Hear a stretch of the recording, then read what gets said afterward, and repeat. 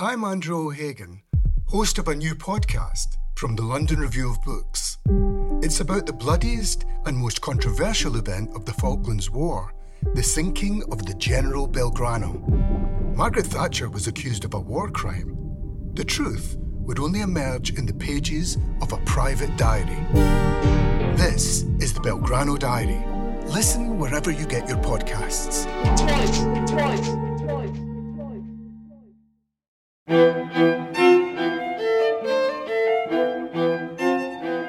You are listening to a London Review of Books podcast.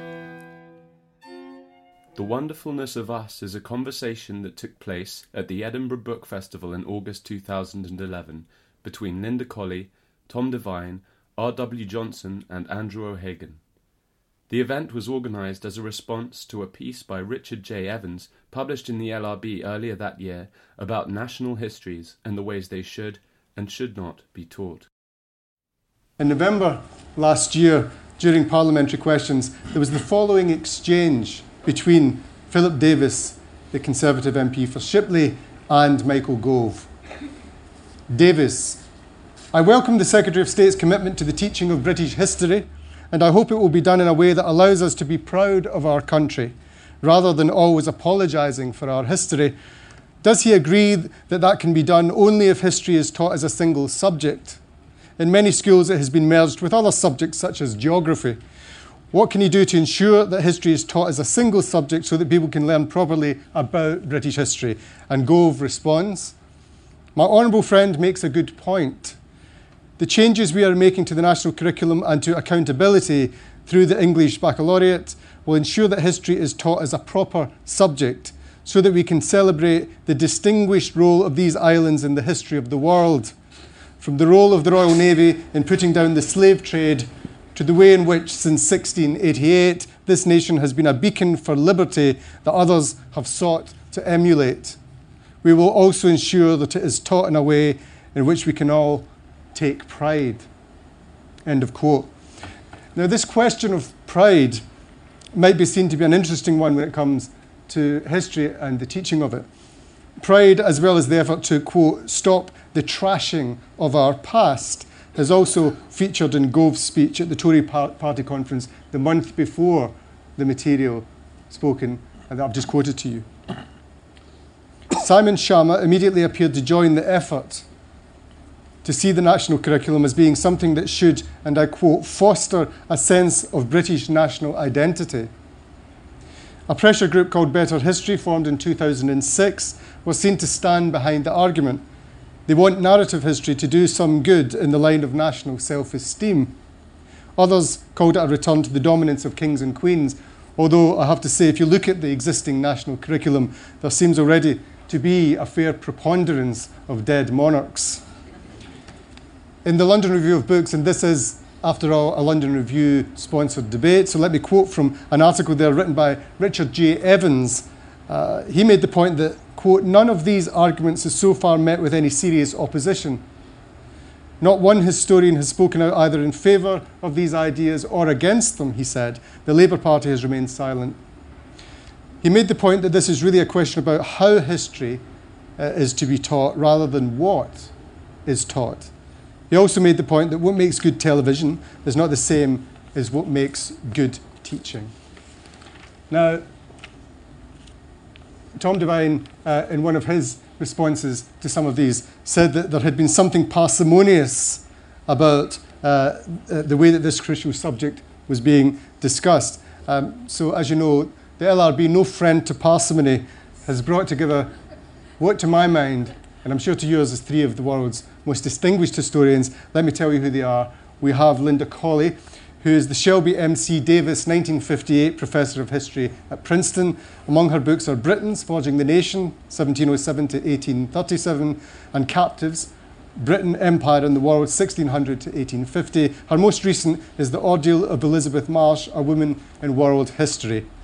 Tom Devine is Sir William Fraser Professor of Scottish History and Paleography at the University of Edinburgh and Director of the Scottish Centre of Diaspora Studies. Recent books include, as editor, Scotland and the Union, 1707 to 2007, and his own The Scottish Nation, 1700 to 2007. To the Ends of the Earth, Scotland's Global Diaspora is out now. Bill Johnson is Emeritus Fellow of Magdalen College, Oxford, and a correspondent for both the London Review of Books and the Sunday Times. His books include South Africa, The First Man, The Last Nation, and South Africa's Brave New World, the beloved country since the end of apartheid. Linda, I would like to come to you first. I opened with some quotes from the politicians and some remarks of my own, but I would like to, if you'll help us, go more forensic. Until the 1980s, it was not thought appropriate that governments, whether based in London or in Edinburgh, of course, should dictate historical syllabi. Only totalitarian regimes were thought to find that appropriate. Why the change? Yeah, I mean, this is something that's emerged from a book that's been commissioned by the Linsbury Trust in London. And I think we all have this idea that, or at least I'd had this idea that, you know, at the beginning of the 20th century, certainly in England, everybody had to do kings and queens and so forth. But in fact, what this book, which has gone deep into the archives, has shown is that the London Board of Education took a very hands-off attitude. They distributed guidelines as to what teachers might want to teach, but the whole line was that teachers in different localities and different schools should make up their own mind what the syllabus should be. And there's a great exchange in the Westminster Parliament around 1947, and someone stands up and says, "We don't think there's enough teaching of the British Empire, and the British Empire must be put in the school syllabus." And the Minister of State says, and I think it's a wonderfully crushing and correct reply, "We do not do the syllabus. This is an education bill." In other words, we do education. The minutiae of the syllabi is left to the school, to the teachers. Why has it shifted since the 1980s? Well, it's partly the coming of the national curriculum in London. And it's Keith Joseph, the buddy of Thatcher, that brings back this notion of our island story. A phrase that should be banned. I mean, you know, a geographer, a look at the map would convince him that, you know, there were lots of islands and there's not just one story. So it's partly the coming of the national curriculum. It's also, of course, the increasing angst of the union, concern on both sides of the border, though in different ways. South of the border to buttress a unionist version, north of the border to tell much more of a Scottish story. So there's that element coming through. I think the final reason why this has become more of an issue since the 1980s is that history at academic level has been shifting. Academic historians are much more interested now in general in the world history, in imperial history, in maritime history.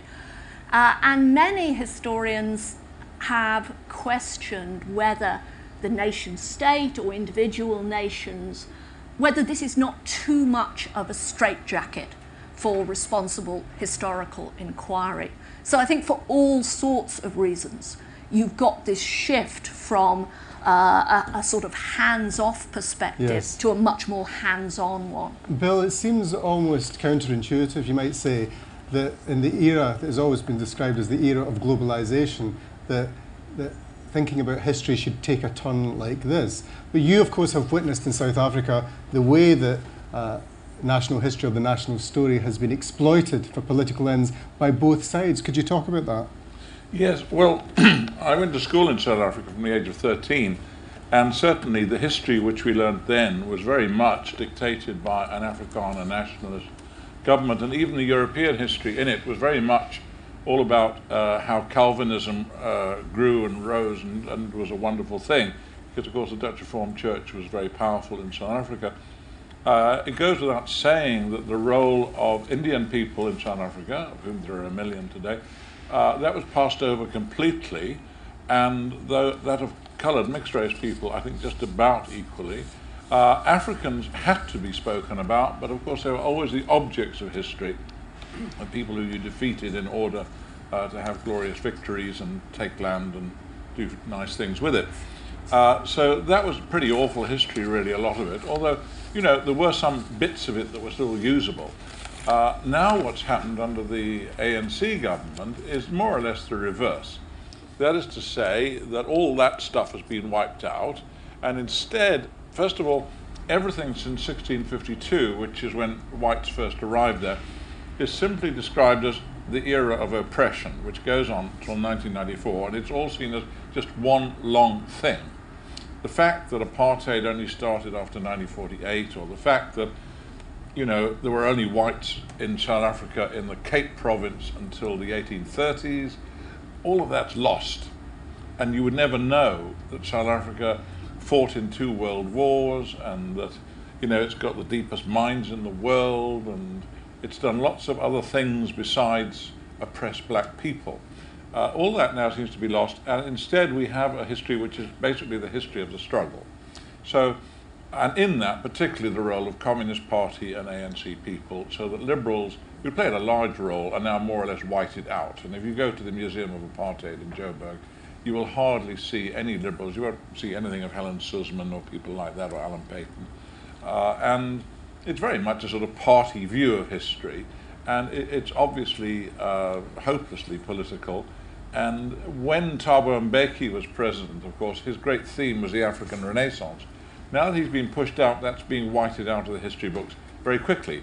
I mean, it happens that quick, and you can imagine that every new president, there'll be little shifts one way and the other. So it's a very poor advertisement for nationalist control of history, and I suspect this will always be so. Bits of it are usable and bits of it are useful, but one thing that does strike me, Andrew, is that I can't help feeling that in Britain, and I'm sure it applies equally north and south of the border, it's very much more difficult to make those sort of changes than it is in South Africa, because you've got this enormous cadre of professional historians, not only in universities but in schools as well.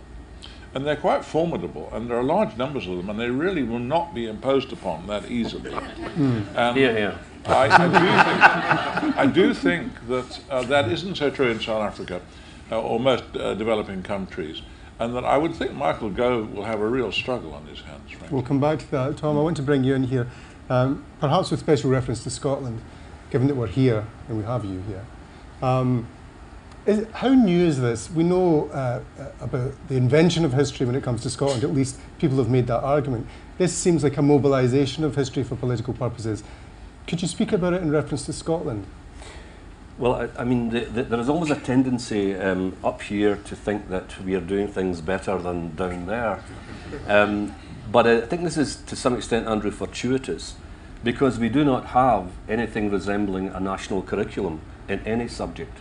And in fact, even the guidelines, semi-rigorous as they were, and giving enormous flexibility to head teachers and even indeed specialist teachers, that flexibility has been further extended by the so-called ironically named Curriculum for Excellence, which is yet to demonstrate whether it is excellent or not.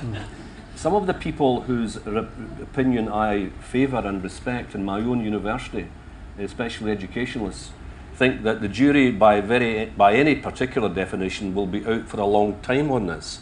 But the essence of this curriculum, ladies and gentlemen, is that it will allow, and especially in what you might call the non-core subjects, like mathematics, it will allow considerable local devolution to schools about what is taught within the general parameters of, I think, rather opaque guidelines. Now this has got, I mean, if you want my own personal opinion, I think if we had a middle way between the straitjacket south of the border, the national curriculum, because down there, of course, politicians can then pull the levers in a way which they can't, to the same extent at least, do now. I was being reassured just a few minutes ago by Michael Russell that the new Scottish Studies course would not in any sense be regarded as pro-nationalism. And of course, I completely accepted his analysis and, his very convincing statement about this. But a national curriculum lends itself to levers of power and lends itself to centralist intervention. It may not occur, but it lends itself to that. Now, the Scottish approach, in my view, has gone almost to the opposite extreme. And as a professional historian, because I'm sure my colleagues will agree, you need a degree of coherence in the study of the past. In my view, you need powerful analytical coherence, but you also need at least episodic chronology over time. And I can assure you that I've come across multiple examples in our schools, that is schools in Scotia, of kids in the later part of the primary, in the early part of the secondary, and then as far as advanced higher, repeating some of the stuff they've had earlier. There doesn't need to be, in the queen of all disciplines, ACA history, there does need to be a degree of organised, not control, but organised guidance. So I think in terms of this evening's debate, we've got two extremities. We have something that I don't think, as Bill has said, we would tolerate up here. And it wouldn't simply be the academic establishment who'd be protesting about it. There's a tremendous vested interest in history in this country. I mean, it's extraordinary to some of my visiting colleagues from North America to read the Scottish press and to see how much history rears itself as an issue. Why is that? Well, we're in the what one famous man called the historical age. This is an historical age for Scotland. We are on the cusp, perhaps, of something quite different from what existed as far back as 1707. That's one vitally important aspect of it. Another aspect of it, in terms of my connection, particularly with public audiences, is hunger. One of the big advantages of being a university teacher in Scotland, I think something which will rapidly diminish over time in terms of Scottish history in particular, is that, especially in public events like this, a small minority of those who attend have actually had systematically taught Scottish history in schools. Now that's changing very rapidly indeed. But I recall one of my most brilliant students, not at Edinburgh University, but another institution that I taught, he said, when I was halfway through the Scottish history course, it was almost as if the stuff that had been there in a complete area of ignorance of the Scottish past, he said, it's actually exotic. Now, it's not as exotic as Nazification. It's not as exotic as Stalinism, Maoism, or the last days of Hitler. But a lot of people in Scotland are fascinated by it nowadays, partly for the political reasons I've given, but also partly because they've been bereft of that particular agenda as they grew up. The next generation coming into Scottish universities will probably regard what they find as boring because they've had it before. But I'm retiring, so it's... You're okay. Linda, is it possible, I'll come to you, Bill, in a second, but could you just pick up on that question? Is there a confusion here in the politicians' way of discussing the matter? And that's to say that they get confused about history and memory, forgetting that as an academic discipline, history might see its job as interrogating memory and the myths that it promulgates. Do you think they understand with enough subtlety what history actually can be? I'm not sure politicians are necessarily concerned over much with subtlety. History is different. Of course, it's by far the best discipline. We're all agreed on that. But, it's different from so many other disciplines. With physics, there are laws of physics. But history lends itself to endless interpretation. And one of the many ways it can be interpreted or used is to serve various political and national agendas. And history's always going to be vulnerable to that. And we need to recognize that. I think the politicians can be useful. I mean, I think actually one of the very useful things that politicians could do, and I believe this is so in Scotland as well as in England, yes. But in England one of the problems is that history is only compulsory up to the age of 14, and I think that's true in Scotland as well. And I think one of the things politicians on both sides of the border could do is change this so that we are at the same level of historical exposure in education to most countries in Western Europe. It's compulsory until 16. Because if you did that, then you could school teachers could tell lots of different stories. They could tell stories of country, stories of the different nations of the United Kingdom, stories of the United Kingdom's many and multiple relations with the outside world, which is really important. We can't be parochial. What about this question of chronology, Linda? Well, I would again like to see a bit more. I mean, in England, it's a classic complaint, but in many schools it's so. You do jump from Tudor and Stuart, which has the kind of gory appeal of Henry VIII and all school kids like that. And then they jump to the Second World War. I mean, my nephew who's just turned 13, there was a stage where he did Henry VIII one day a week and Hitler another day. This did not give him a very constructive view of emerging masculinity. Never mind. Was there an assumed causal relationship? But, it would be nice if governments could actually do something useful without leaning on the historians, but changing the age when people stop doing history is something that all governments should be doing. Sorry, I think there's a way around, because obviously I think one of the other problems, I presume you will accept, Linda, is we cannot cover the totality of the past. It's got to be selective. And in discussions with the Scottish Government, when they were thinking about, the new Scottish History Higher, the new Scottish History Area in the Higher, which is coming in, my own view is there's a way round the problem of mass, but yet the problem, on the other hand, the problem of coherence and chronology. Certainly in my sub-area, that is the history of Scotland. Because my own reckoning is there's probably about 7 or 8 major, watershed changes in the history of this society.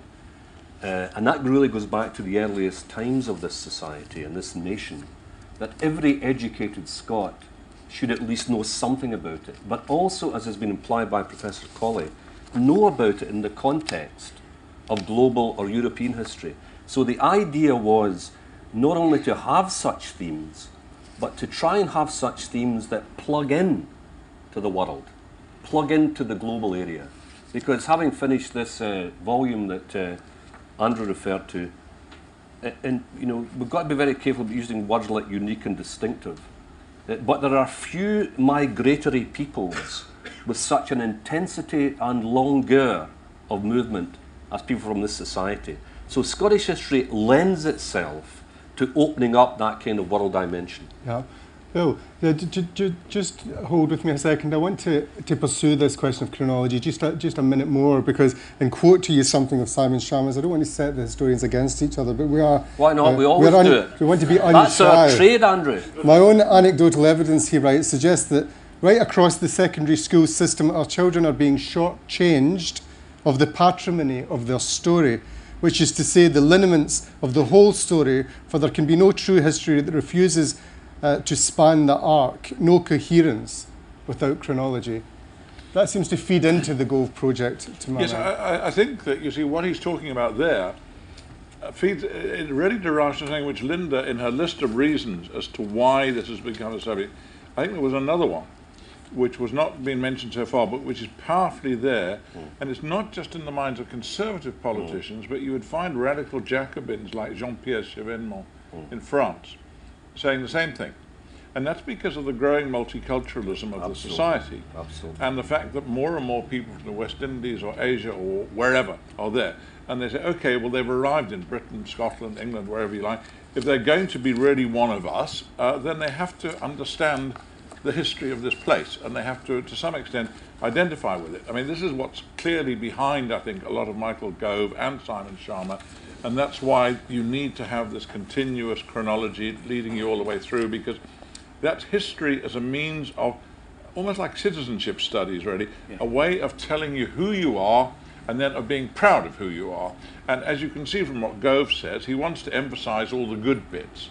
I mean, he wants to talk about the Royal Navy suppressing slavery rather than the 100 years in which it encouraged it. You know, and okay, I mean, it's legitimate enough to talk about the suppressing slavery, but by God, it's not the only part, you know. I think that there is a real problem here, because I think all of us can say that, you know, in a multicultural society, I'm sure it would be true in Scotland as well, that you would want people who came here to live, who might speak English, Welsh, whatever, you know, to identify with the country, to understand where it's coming from, and so forth. There's a legitimate reason. But the question is whether, I mean, in a way, this is a tribute to history as a subject, because they look to that to do it. But, I mean, damn it, you know, I mean, why lean on history so much? I mean, you know, why not have citizenship studies if that's what you want? Because it seems to me that's what they're really asking for here, really. I think Sharma is appealing for something like that. I think that's a vital point you made about multiculturalism, and I think that's why the temperature up here is not quite as acute. Yeah. Because we have, in this country, only 1% of the population who come from non-European backgrounds. So that sense of using the subject as a way of creating a collective identity, the pressure is not as great here. Linda? Yeah, but I mean, in fact, it seems to me that I agree this is an issue, but it's also an opportunity.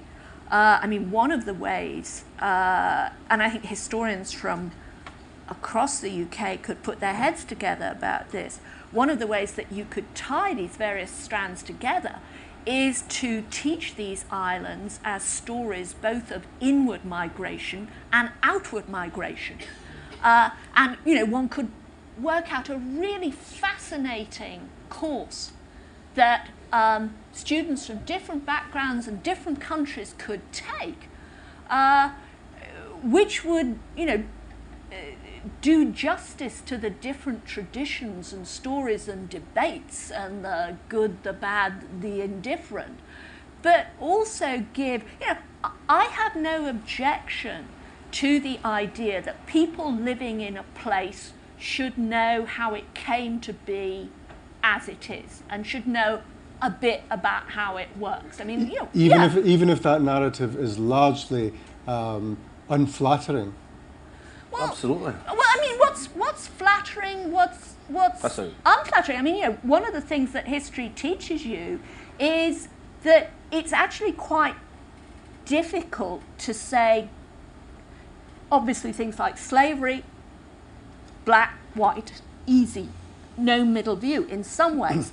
But the Industrial Revolution seems to me one of the things that you should be explaining to children is the complexity of human behaviour, of human conduct. The Industrial Revolution, which was so pioneering both in England, parts of Wales, and in parts of Scotland, and indeed parts of Ireland. Tremendous economic power, in some ways great achievements, scientific, mechanical, engineering. But what effect did it have on the labouring poor? Not always a very nice one. And I think school kids can take this in. And it's a good thing that they should. Yeah. Tom? There's an elephant in the room over there. And the elephant in the room is the Gove approach and the Sharma approach, and he even christened his television series this, Linda, was the history of Britain. Believe that? It was the history of England, with a few attachments. And there'll be great scepticism, especially up here, although it won't necessarily affect school children up here, about what Gove and his acolytes are getting on about in terms of the history of Britain. Because the irony of this whole story is, we might be seeing the early stages of what Tom Nairn called the break-up of Britain. We don't know. The future is not our period. Is that acceptable?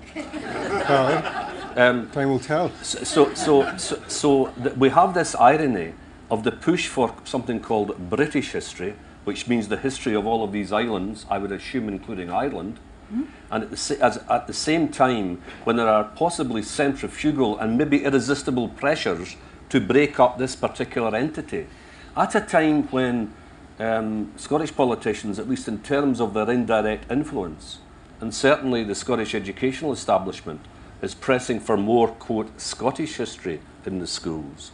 I think one of the great dangers of this is, ironically, that both, well, certainly in Scotland, and there may be a danger in England as well, the history of the British Isles might be being squeezed out of our curricula, north and south of the border. Because I'm absolutely certain, well, reasonably confident, that despite his background in Aberdeen Grammar School, Michael Gove, when he talks about...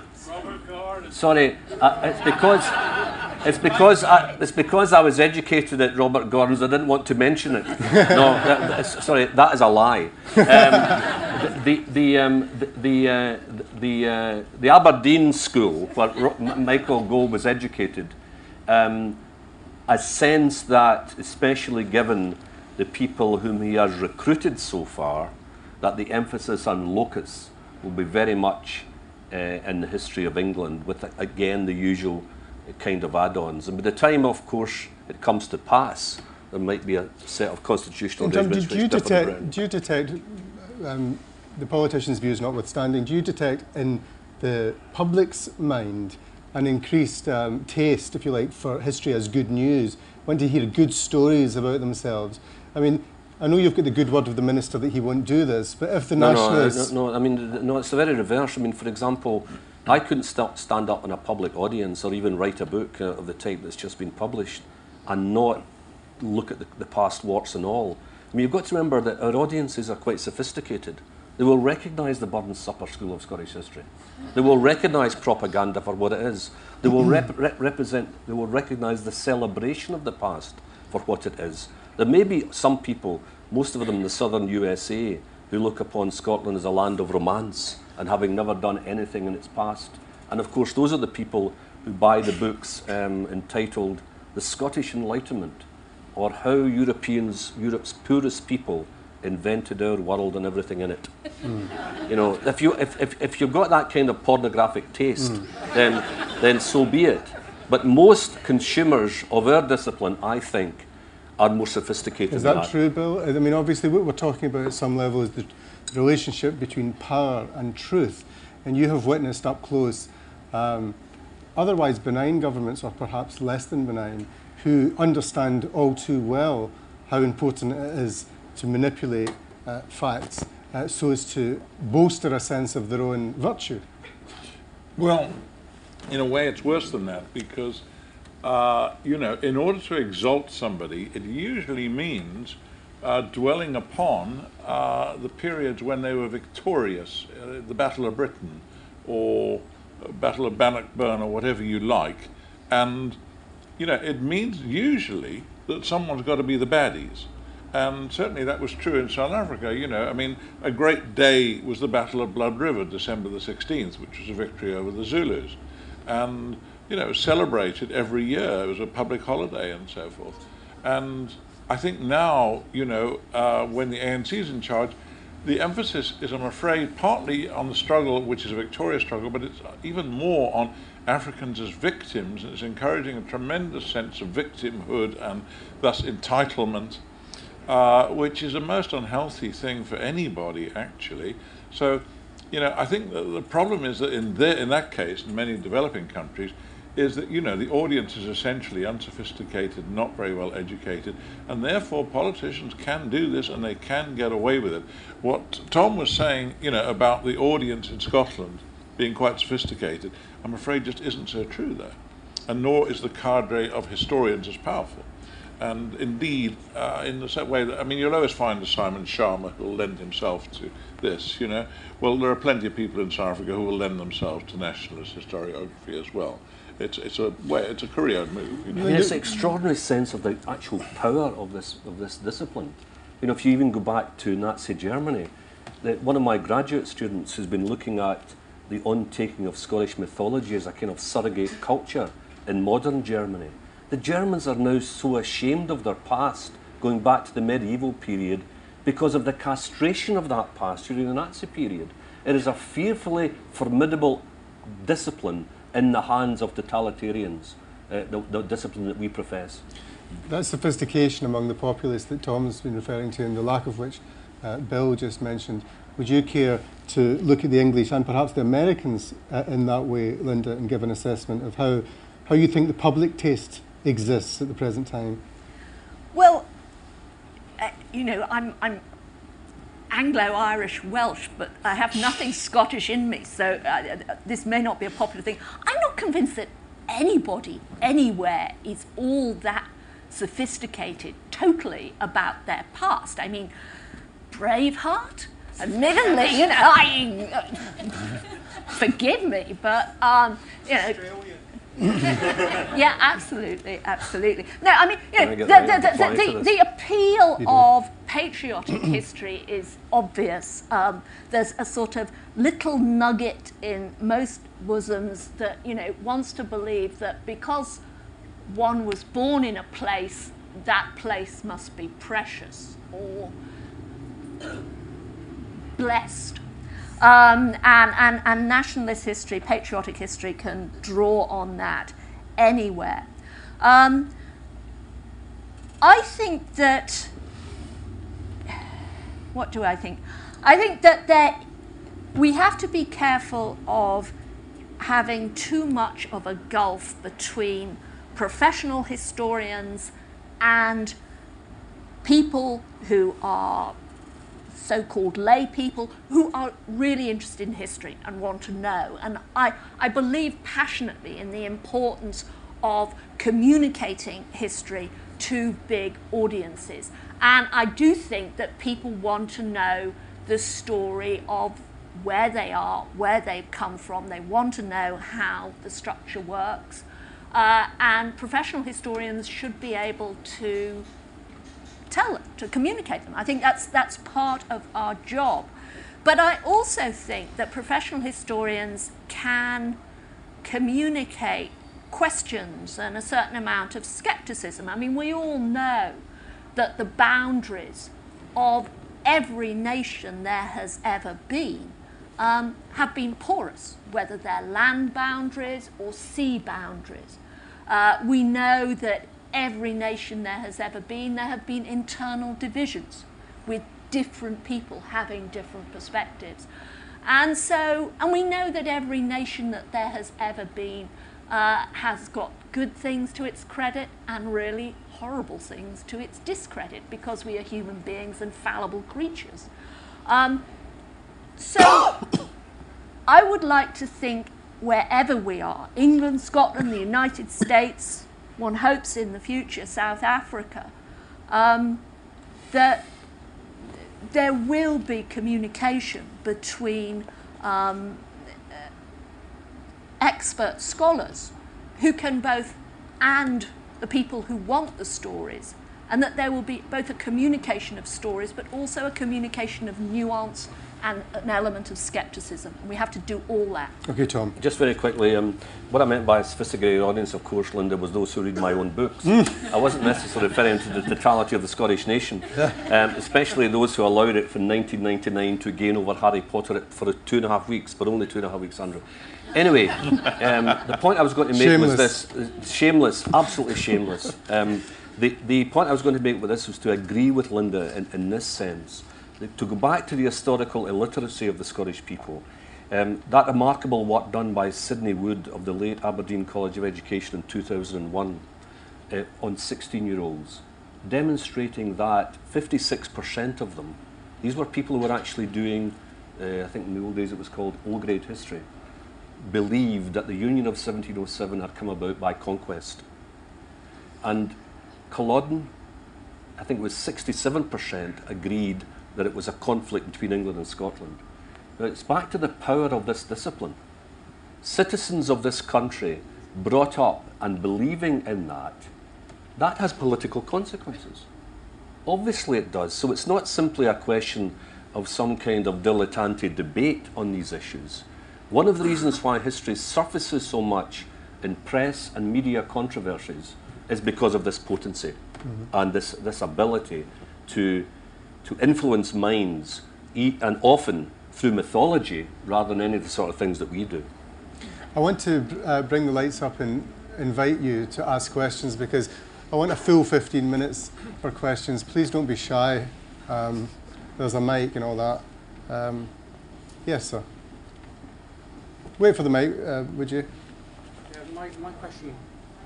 So yeah, my question concerns how very different we will end up from South Africa, even in grappling with that period between the Tudors and the Second World War. Do you think that across Britain, Scotland, Wales, England, we're ready to tell the story with all the moral complexity of what happened in the intervening period, the colonial period, the building of the nation? Do you think there's enough kind of unity in telling that story in this country yet?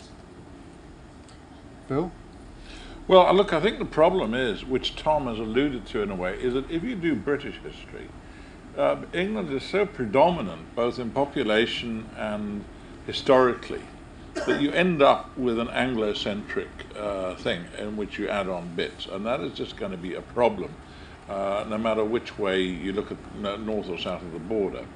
But I take the point the gentleman's made that, you know, if you really want to understand our society today, I remember when I was teaching in Oxford, my colleagues who are medieval historians would always ask people, why do you want to read history? What do you think the point of medieval history is?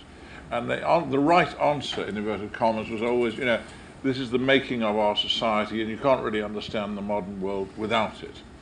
And I remember towards the end of his career, one of my colleagues who was a medievalist said, you know, it's no longer true. That isn't really right anymore. I mean, he was still fascinated by his subject, but he said, really, to understand the modern world, it's changed so much. You've really got to start in 1789, but you must know everything after that. You absolutely have to know that most recent period. It's more important, actually, than knowing the medieval period. Now, I think there is a lot to be said for that, actually, and that in that sense, I would rather dwell upon the last 200 years, particularly, and I don't just mean Second World War, you know. Because of its role in helping us understand how we live now. Yes, because the world has changed so much and so rapidly, and the pace of change is still accelerating, I think, so that I do think that in order to understand ourselves and where we come from, that period is particularly important. I'm not trying to say no one should study medieval history or Roman history or whatever, but I do think that in order to be educated about your society today, knowing about that last couple of hundred years is really crucial. Okay, thanks. Yes, sir?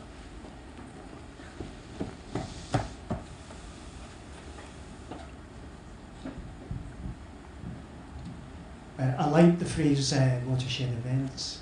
And, it's important, of course, to see that a narrative view of history is not necessarily kings and queens. And if we look at the 16th century, if you start with Henry VIII, you'll get into the nuances of how the six were dispatched, one after the one, each other. Whereas if you understand it as a Reformation, then you look at the nuances of Covenanters, etc., dissenters, how it happens right throughout history. So is there not an issue that we need to try and find a way of talking about watershed events as a narrative of history rather than the royal succession? So this might dovetail with the view of Lord Acton over 100 years ago, who told the students at Cambridge to study problems, not periods. Does that hold water, Linda? I don't think there's a perfect answer, but I do think it's important to get over, particularly to the youngest child, change over time. That, you know, certain things happen in order.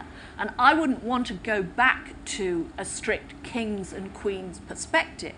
But of course, one of the things it did was it was a kind of primitive way of conveying change. You know, George II really did come after George I.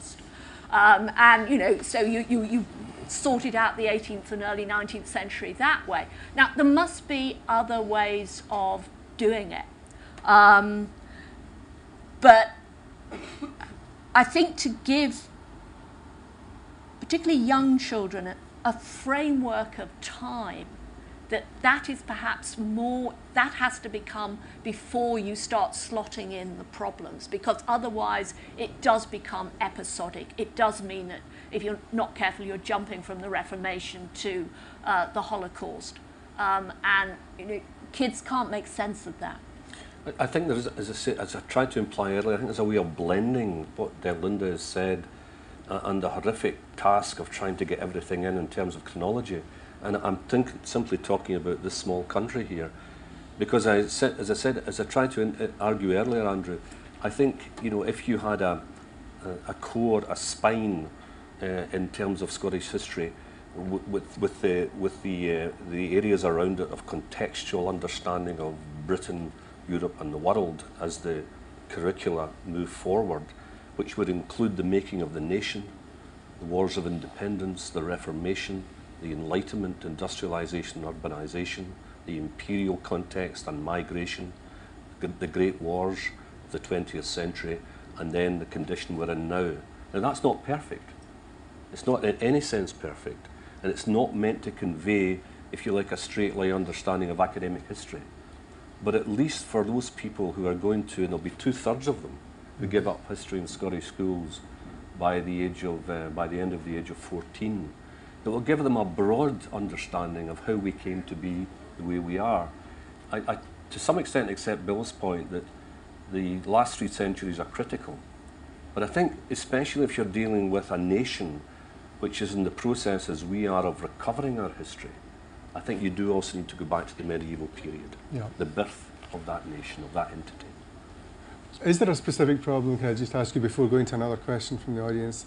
In Scotland's case, with so little being known before the 9th century, I don't want you to have to address the whole Trevor Roper thing here, but it obviously has been useful to historians. Except to say garbage. Scottish historians in the past, Batteus or Buchanan, made use of the fact that, in a sense, that fictive history had a role to play in the building up of Scotland. Absolutely. Sorry, could you just address that? Well, I mean, I think naively, when I was younger, I used to believe that one of our roles, and to some extent it is our role still, is fragmenting the mythology. And some people have argued, I think Lord Dacre himself argued that Scotland was more replete with mythology and myth in their historical understanding than probably any other nation in Europe. But I think, and I don't know whether my colleagues agree, I think the more exciting and interesting things is, and especially this is the case with, if you like, first-year undergraduates, those who have just come from school, is not to smash the myth, but to understand why it's developed. It may have a core of truth, both of them do have, but why is it the case? I mean, there's a classic example, which is back to the Trevor Roper issue, of Highlandism in Scotland.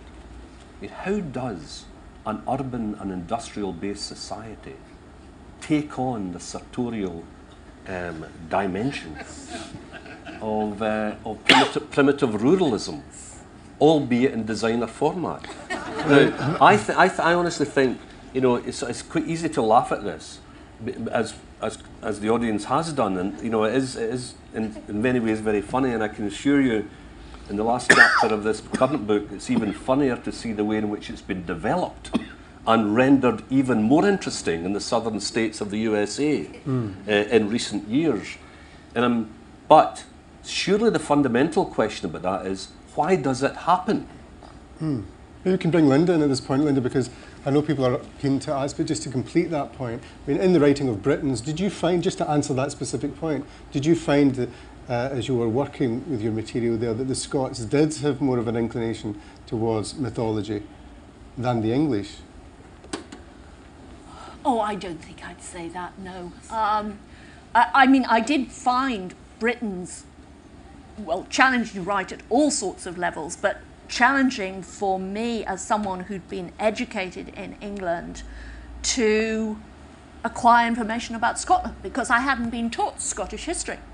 And I think that that's one of the things that needs to happen, whatever the political future of these islands, that we need to know more about the history of the different parts of these islands. And one of the reasons, I think, why Gove says the things that he says, and Keith Joseph and David Cameron can talk about our island story is a disproportionate number, particularly of Conservative MPs, and of course this has been true of successive British governments, have been educated in Oxford and Cambridge. Absolutely. And they just do English history. There is a qualification to that, Linda.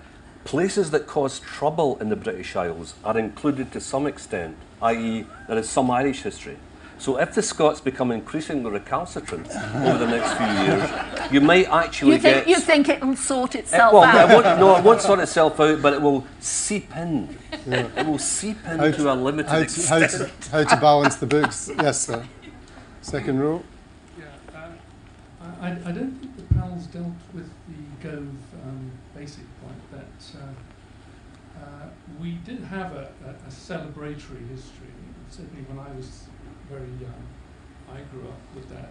And to some extent it has turned into a history of a denigrating history. And that hasn't been to do with politicians, that's been to do with historians and teachers and training colleges. And I was in the 70s training and experiencing that change where all the elements of British history were being reinterpreted in a new way. Now, I don't like to be critical, but I do think there's a sense coming from people that, on the one hand, we've got politicians who are politically motivated and, in a sense, biased, and historians who are scholarly and impartial, looking at things from a height and not taking sides. But the historians themselves have produced a huge change in the way British history is interpreted. I don't think the panel's right. Okay, well, let's just put that to them. Who wants to take that one first? I totally agree with it. And one of the reasons that's happened is because, well, I think it's happened because I think the discipline. I hate to be indulgent in whiggery, but I think the discipline now is so sophisticated that it must take account of the totality of the human experience, not simply from a particular perspective. Second thing is, yes, we are human. My interpretation of events will be different from Bill's and different from Linda's, perhaps. We may agree in certain things. The balance between negative, between light and darkness will shift. But the other thing is that one of the great developments of the 20th century was the history of the totality of people and away from elites. And when that does happen, I think almost certainly the celebratory movement, especially the celebratory movement towards some kind of final libertarianism, inevitably collapses. Because we know in the 20th century, of course, that human history is not about getting better all of the time. The horrors we have experienced, sometimes in our own lifetimes, have been such that must put a cold douche on such assumptions. Yeah, I mean, I also think, we've been talking as though the people writing about these islands live in these islands, but of course increasingly that is not the case. And one of the things that has happened increasingly post-war has been what's been called the empire writes back. In other words, post-colonial history giving a very different spin to some of the older celebratory versions of the British Empire. And in some ways that's been very interesting and has created all kinds of fascinating cross-hatching. At times, one oversimplified version has replaced another oversimplified version. So having got rid of the empire as a purveyor of light and improvement and stability across the world, you get Britain as the source of racism, oppression, and making victims across the globe. And it's going to take some time, I think, for historians to work through that. There's not going to be any agreement, of course, but I think we're still working through that.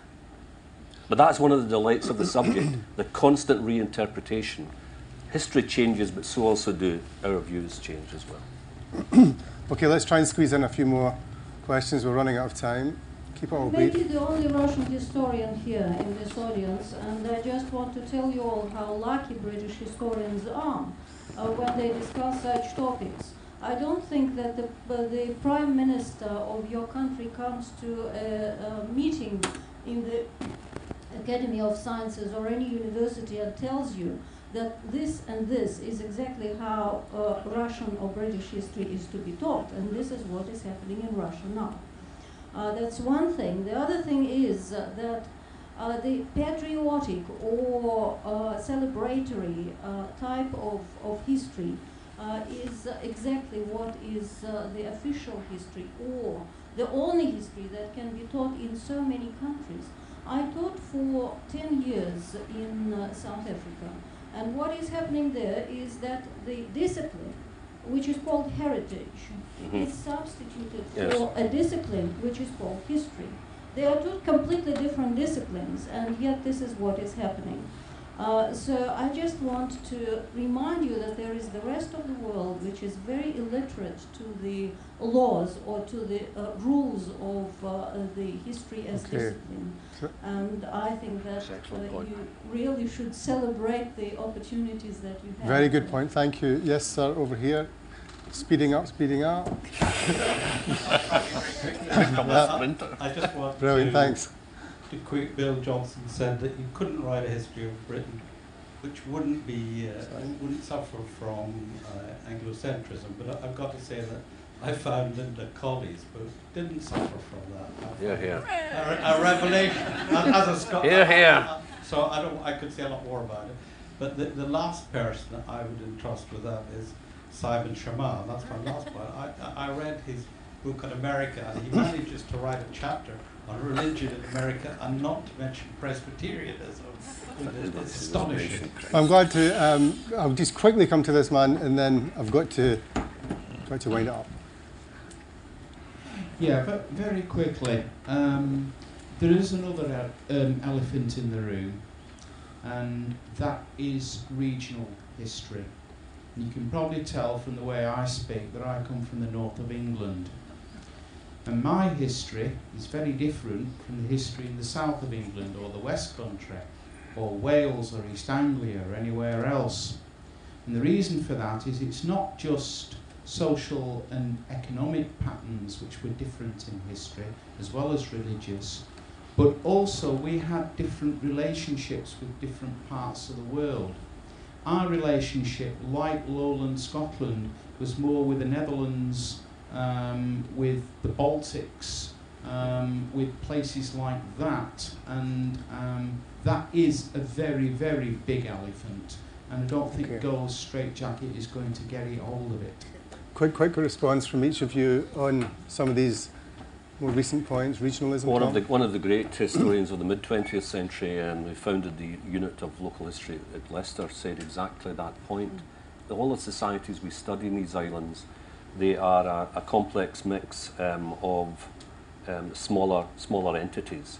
We can't do everything, however. So I think the thing about regional history is it's the same with national history. It's always got to be placed in a context in order to become significant. Otherwise, it descends into antiquarianism. Linda? Yeah, I think that's a very important point, and it's important that what's been called the straitjacket of national history should be challenged both from outside by global stories, international, transcontinental stories, but also from within the nation, with regions, localities, history of towns, the history of the countryside. And, I think that's one reason why having a national syllabus is a real problem. That I think the old idea of allowing teachers in different schools to have their own thing, to work out in a discretionary way what their students will be interested in, as well as doing bigger stories, if you like. But local history is very important, absolutely. Bill? Well, fine point. I want to just pick up what the gentleman here said. There is a limit to history as propaganda. There have been studies in the sociology of education which show that if you are trying to teach in a way that, as it fits in, as it were, with the following wind from your audience, then you can achieve this. For example, Nazi teaching in Germany was very successful in both its anti-Semitism and in instilling the idea of a Herrenvolk, because those ideas already existed, And of course they were celebratory to a degree of many people. But you couldn't do the same. For example, Bantu education in South Africa failed in that sense. Africans could not be made to think the way that Afrikaner nationalists wanted them to do.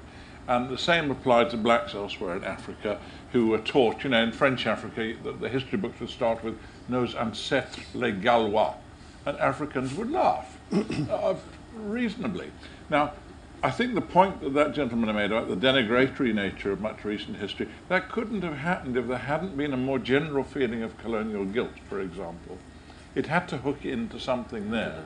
It wouldn't have just been possible if it was just historians doing that, But I'm afraid it does leave the door wide open to celebratory history in any nation. We have run out of time, ladies and gentlemen. If you want more of that kind of eloquence, read the London Review of Books. If you would like a drink, come to the London Review of Books party, which is happening in 5 minutes' time. See, give with one hand, take with the other. But most of all, thanks for your eloquence and these guys. Please put your hands together for the panel. Well done, Andrew. Thanks for listening. For more, go to lrb.co.uk.